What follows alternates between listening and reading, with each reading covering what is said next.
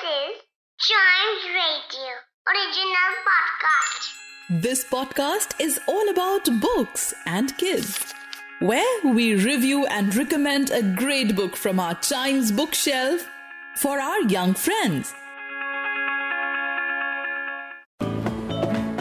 Since a few episodes till some next ones, we will be talking about the books by Beatrix Potter.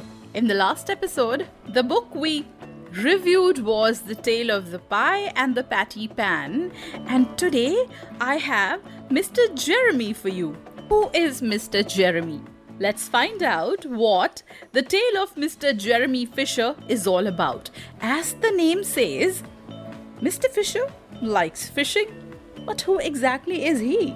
Jeremy is a frog who lives in a slippy sloppy house at the edge of a pond. The house is amid buttercups, a lot of grass, which Mr. Fisher enjoys a lot. He likes water, wetting his feet. Like when we catch cold, our parents scold us, right? But Jeremy Fisher never gets a scolding if he catches cold. So what happens is, Jeremy, on a rainy day, decides to go fishing. And he's thinking, how many fishes must he catch so that he can invite his friends to dinner? There are a lot of things that happen while he's trying to catch the fish.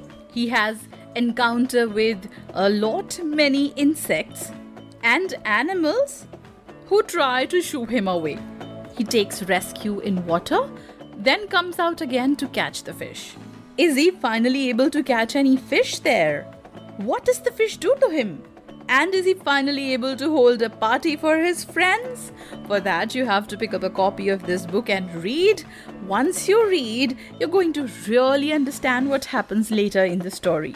This book has been reprinted a lot of times and has been translated in many languages as well.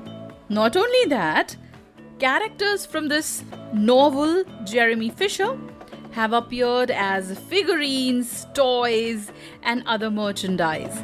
And the company also released Jeremy Fisher as one of the 10 characters in music boxes. So quite a popular book and loved by many, many people. Which is the book that I'm going to get for you in the next episode?